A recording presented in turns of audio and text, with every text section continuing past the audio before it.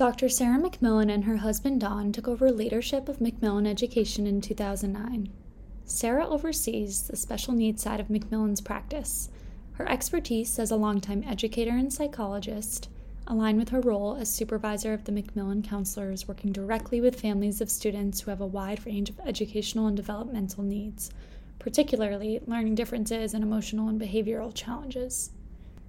Sarah attended St. George's School and later graduated from Colby College with a bachelor's in English. Sarah also holds a master's degree in English and History from Boston College and a doctoral degree in developmental and counseling psychology from Boston University. A teacher and administrator at both the college and independent school levels for over 25 years, Sarah held multiple positions in education and counseling during her career. Prior to McMillan Education, Sarah was a head of an upper school, a director of studies, a dean of students, an English chair, an English teacher, a coach, and a dorm head. Sarah, thank you for joining me. Nice to be here. There's a lot being said these days about the struggles undergraduates are having being successful in college and even finishing college. Before we get into the reasons why this crisis in higher education is occurring, can you help us understand the extent of the issue? I think it's long been a misunderstanding that everyone is supposed to go through college successfully in 4 years, that their 4 years are supposed to be contiguous, that there are supposed to be no interruptions in the undergraduate experience. That's really never been true, but it's become more of a crisis among undergraduate students because of the reasons that they're struggling, and there are more of them. It's important to understand that just over 40% of students finish a bachelor's degree in the United States in 4 years. That's a low number. And over 55% of those students take at least 5 years to complete their degree, with the rest somewhere in between that 4 and 5 plus length of duration in their undergraduate years. Then we start thinking about who are these students and why are they struggling to complete that degree in 4 years. And then we learn that 4 in 10 students consider dropping out of college altogether for mental health reasons. And that doesn't take into account the medical leaves that they are taking in the interim of making that larger decision about whether to stay with college or leave college. On top of dropping out of college altogether, taking time off for mental health and medical leaves in order to address the struggles the student is experiencing, which delays graduating from college. Another about 30% of undergraduate students nationwide transfer colleges at some point before they graduate, which is an endeavor, whether it's for positive reasons. For example, I want to change my major, or I don't really like the social life here, but I found a great social milieu at a different college, or if it's really because they're trying to address a crisis of mental health or of academic failure in the interim. A transfer of colleges slows down that rate of graduation as well. So if you're a student who isn't running through 4 years contiguously, if you're struggling some way, whether I just didn't find the right college and I need to find a new one, or more typically, you're that student who is actually really struggling, is not doing well because of mental health reasons, that you are not doing well because of academic failure, you're not alone, not by a long shot. So as a developmental psychologist, is it a coincidence that so many mental health struggles arise at this time in students' lives? That's a really good question. I don't think it's a coincidence, right? There are some things that happen developmentally that are just very organic, that are very organic, very much part of becoming a young adult. That are related to mental health struggles. But there are other just more environmentally informed features that can affect a student's ability to be successful in college to begin with, or to struggle to complete college. A lot of the challenges that students can find overwhelming or even debilitating in college are ones that student may have long had, but they've been kind of dormant and maybe not evident to the student or to the family, or there's some evidence that there's struggle, but the students manage to persevere and overcome those struggles. And that's largely because the high school environment itself is much more highly scaffolded, much more highly scheduled. And that kind of environment kind of acts like a container. It's a tighter container for a student. And that container, with that built-in environmental natural scaffolding and scheduling of the student's everyday life, is very reassuring to the student, and is also that thing that facilitates a student's ability to get things done, and to do so with a lot of reassurance that even in struggle, that the environment is there to support that student. And then when that student moves into a far less structured environment, which is 100% what college is, that student is more likely to find that environment exceedingly difficult. So that transition just environmentally from high school to college, it's not really a coincidence, right? That is the way that we've designed the continuum of education in our country. But some students are more vulnerable for the more kind of organic developmental reasons of being at risk for failure, moving from that more highly structured environment to the less highly structured environment. That's helpful to understanding the transitional challenges students face moving from high school to college. I'm wondering, though, if you could provide a little bit more detail outside of the obvious daily schedule of the student about how the different environments of college might affect a student coming from high school. So if we dig in a little bit more to that idea that high school can act as a container, an environmental container for that younger person, that container is acting essentially as a regulatory mechanism for the student.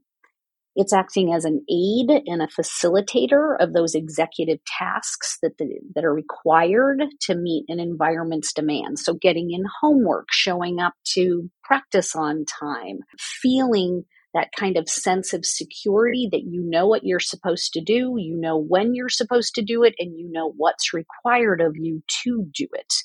That's that kind of executive regulatory mechanism that in high school is an external feature of a high school experience, of a high school student's experience. But in addition to the just, I know what's expected of me, I know how to get it done, I know when to get it done, and I even know that if I struggle a little bit, that the environment's going to respond to me in a certain way to get me back on track. In addition to those executive features that are really aided by this environmental container of high school, that container also acts as an emotional regulatory mechanism. So essentially, the high schooler can rely more on the environment to help them get things done, but also to not feel overwhelmed by the demands that are coming down on them, because that environment is kind of naturally scaffolding those demands, naturally categorizing them, prioritizing them for the student. The student doesn't have to do it. And that environment also provides, in the way of this emotional regulatory feature, it provides a kind of soothing mechanism. If I'm not feeling good about what's required of me and how I'm meeting those requirements, if I start to feel stressed, if I start to feel overwhelmed, there are people around me and there's a daily structure and schedule around me that are built naturally to comfort me, to help me figure out how to get where I need to go, to do what's required of me, and how to do it to meet the demand. Now, that's not to say that everybody experiences that environment in a super positive way, but that environment can help regulate the distress that's natural when you feel like you are not able to meet the moment, when you're not able to meet the demands of the moment. Think of it this way. It doesn't allow a runaway car to pick up too much speed and crash. It's there to make sure that the car might pick up a little too much speed, might be driving a little too recklessly, might be a little bit out of control, but it's going to help slow it down, get it back on track, and recalibrate it so that it's working better. Those two features of that kind of high school container, not only does it not exist in college, but it's kind of like a rug being pulled out from underneath that student immediately. and with no gradual easing into a kind of new environment that is going to have none or very little, most often none in colleges, that kind of container effect.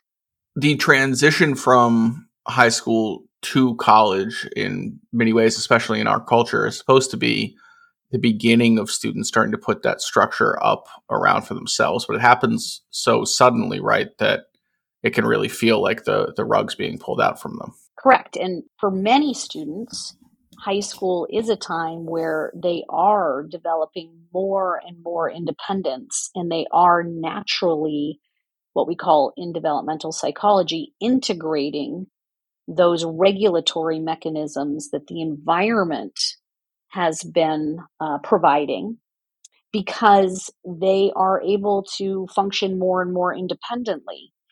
And that means that they're not relying on the environment to structure their time. They can initiate tasks on their own. They can break tasks down on their own.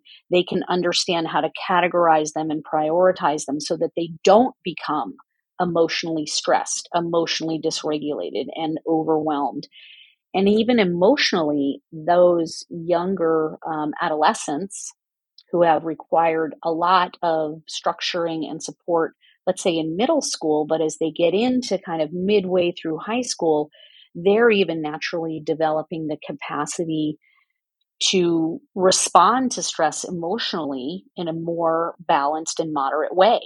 They're not requiring the environment to soothe them, the environment to reassure them. And so they're in a place where that transition isn't going to feel as abrupt. The rug isn't going to be pulled out from underneath them. They can, regardless of their environment, put those skills into motion.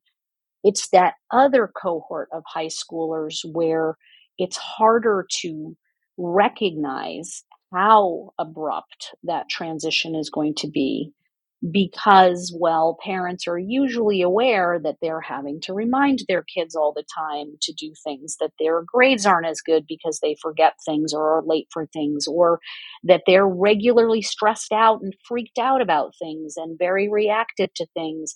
They may see the signs of that transition to college being really more abrupt than is going to be helpful to them, but they're functioning well enough because of that container in high school that there's really no need to think that they won't be able to be successful in high school. It's not obvious how dependent they are on that high school container.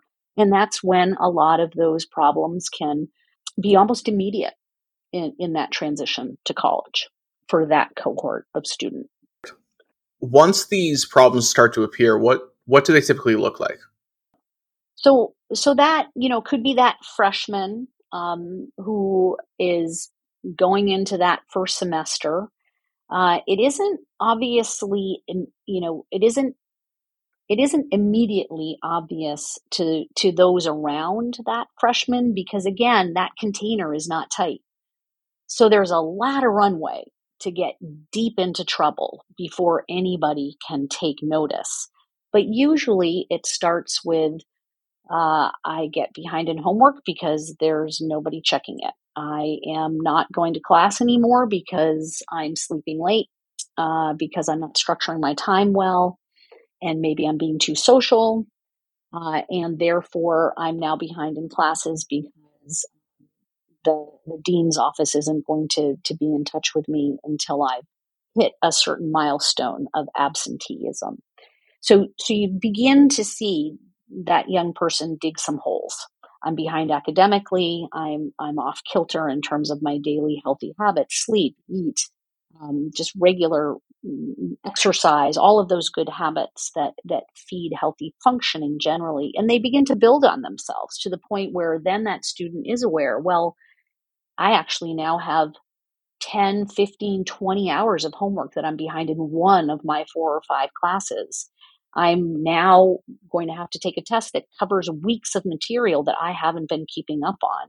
And so not only am I facing academic failure, but I'm also feeling really stressed out about it. So that young person can begin to get into kind of avoidant habits. I'm trying to kick the can down the road. I'm trying not to think about it. So not only behaviorally am I avoiding things like going to class. I don't want to see my professor.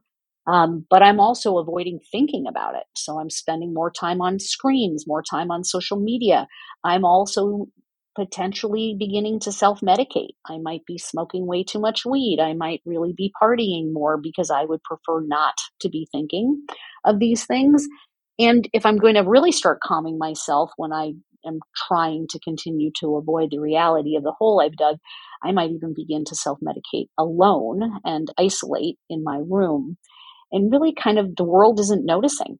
Nobody really knows. At the same time, there's a whole other cohort of students in college that it is not just about readiness for college in regard to those developmental skills of self-regulation. It is really a time developmentally when certain mental illnesses begin to consolidate themselves. So they may have looked like dysregulated ADHD in adolescence. They may have looked like a really heightened sensitivity or reactivity to a certain type of stressors or an emotionality in certain high schoolers. But now they're really starting to take on what we call abiding mental health in adulthood. And that simply means that some of those features of mental health were more latent during earlier development. They were not evident. They hadn't yet emerged fully. And young adulthood is that time just in the hard wiring of the development of the human being when this mental illness is going to start to take hold. And there are particular types of mental illness that take hold in young adulthood. They tend to be related to mood or thought disorder kinds of mental illness, or even what we call personality disorders. And they often can end up co-occurring with substance abuse. And so we need to be mindful that when our young adult is struggling in college, we've got to have a good set of diagnostics to understand why in order to be able to address what isn't going right, in order to be able to begin a path of rebooting mental health, of finding a way forward in terms of rebuilding or building for the first time those developmental skills that they're lacking, that we've just talked about as well. One of the ways that these struggles are probably going to be most conspicuous is in the consequence of the transcripts of the students, which has to feel like a daunting task to overcome. But from the work we do, we know that there's certainly a way back from that, right? Yeah. And I think you're right. I think a lot of times both parents and students are kind of focusing on a record, right? Something that is a demonstration of where that student has been in college. It's tangible. It's something they can point to. And they will often come to us asking about transfer. And that's understandable. I mean, this is what they've got. This is what they're holding in their hands, this transcript. And the transcript tells a much bigger story. And often, I think for many students, the transcript feels like I just need to get out of where I am and start over again. So, well, that transcript, I think, is a starting point for us to unpack how to help a young person get back up and moving toward a well-balanced, happy, successful adulthood. It really is a starting point. We need to unpack a lot in order to be able to provide, a clear direction forward. Usually that young person is feeling a lot of despair and a lot of hopelessness. And while that transcript is the first thing that families or students might be thinking about, it is very much a possibility to reboot your life, to feel hopeful about your future. It's our work to infuse young people with a sense of hope and optimism about their future. They can move forward successfully. This is not the end. And while parents may be more on a pragmatic front, thinking we just need to get some pragmatic answers about how to move forward, we really do need to think of that young person's sense of monumental failure and shame and humiliation. And so we've got to take a holistic approach to how we can move forward successfully. So practically speaking, we can do a lot to repair a transcript, to prepare a young person to re-enter college life, to really get a second chance at success as a college student and ultimately become a successful college graduate with a clear sense of career and future. But in the meantime, most young people who are arriving thinking my first attempt at college was a disaster, and they have the evidence to show it in their transcript, we have a lot of rebuilding of the sense of self. They really need a reboot of their self-esteem. They need a reboot of their sense of who I am, what I'm good at, what I care about, what I'm passionate about. And that requires a particular type of planning. So with all that in mind, what are the practical steps a student can take on their road back? So I think that the most important thing a young person can do if the first attempt at college has really not been successful is to take a deep breath and to slow down. So often that young person is so overwhelmed with shame and humiliation and is feeling so distraught that they're behind their peers in terms of when they're going to get back into college and when they're going to graduate. And they're very focused on that very superficial level of what college is all about. And it's understandable. I mean, there's a panic. It's in their minds, it's all or nothing. I've failed, or I've got to get right back into college and get going again. And so what needs to happen first is a really good set of diagnostics on every level. Academically, where are you? Do you have credits that are transferable? How much of your transcript needs to be rehabilitated? What type of educational interventions need to be taken in order to rehabilitate a transcript?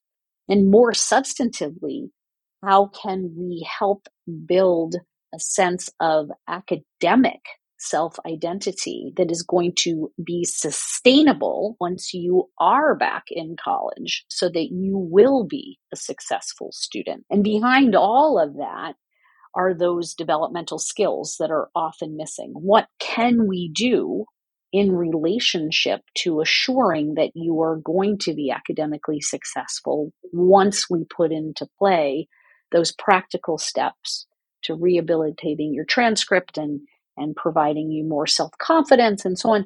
What are the skills that you don't have right now that you're going to need to acquire in this interim period that is rebuilding back toward re-enrolling in college that will ensure that you're successful the second time around? So what are some of the specific things students will undergo as they go through this process? Typically what's happening is that young adult is possibly seeking some mental health care, possibly getting some intervention on executive skill deficits as well. Those are things that a student needs to be guided toward the appropriate resources in both areas. Usually that student is also undertaking what we call some type of continuing education program, which usually means that you are an unenrolled student at a college and you are taking college classes for college credit and making sure that those classes are aligning with your strengths so that you are beginning to rebuild some success in college classes, demonstrating that you are college ready and that you are acquiring those skills that you were lacking in your first attempt. It can also include some level of vocational exploration that can come in the form of work, internships, community service. There are a lot of different types of opportunities. But sometimes students are really not in a position to be undertaking this type of kind of fragmented schedule where I might be taking a handful of classes at a particular university as an unenrolled student. I'm also working part-time, and I'm on the side doing some really necessary therapy and perhaps even getting some academic or executive tutoring. That can feel very fragmented, and sometimes students really need a wraparound program where they can have all of those features that I just described integrated into one setting and nonetheless be really working in a college town, in a college community, out in the world, gaining more and more competence, executing those young adult skills more and more independently. What are the outcomes that you tend to see when students undertake these steps? They're really rewarding. I mean, they're rewarding just even as someone who gets to witness this kind of reset that a young adult who has had a lot of despair and struggle and disappointment really turn his life around. I think the gift of this struggle that young adults in this particular group of students that we're seeing these days, the gift that they experience is they develop a clarity about themselves and a real maturity about who they are. They have a kind of revelation about their strengths, their interests, their passions, and also their needs. And they become much more accepting of the fact that, like all human beings, they have weaknesses, they have needs, they have vulnerabilities. They have the time to be reflective, to really work on themselves, to really become very conscious and conscientious as well about the others in their lives. And they have time to really do the treatment that they need and to interface with the kind of treatment that is going to help them become the person that they want. So the types of stories that we see are young people who were really at the depths of despair. And then several years later, we get a note and they're off to law school, or they just landed a job that they never thought they would have, but they absolutely love. So it's incredibly fulfilling to see that. And it really showcases the fact that even at the lowest moment, that young adult should be feeling hopeful and optimistic that he can have the future he wants. That was great, Sarah. Thank you so much. Thanks, Noah. It was great spending time with you talking about a topic that means a lot to me. Thank you for listening to Wise Advice on Educational Planning. If you enjoyed this episode, please subscribe and leave a review.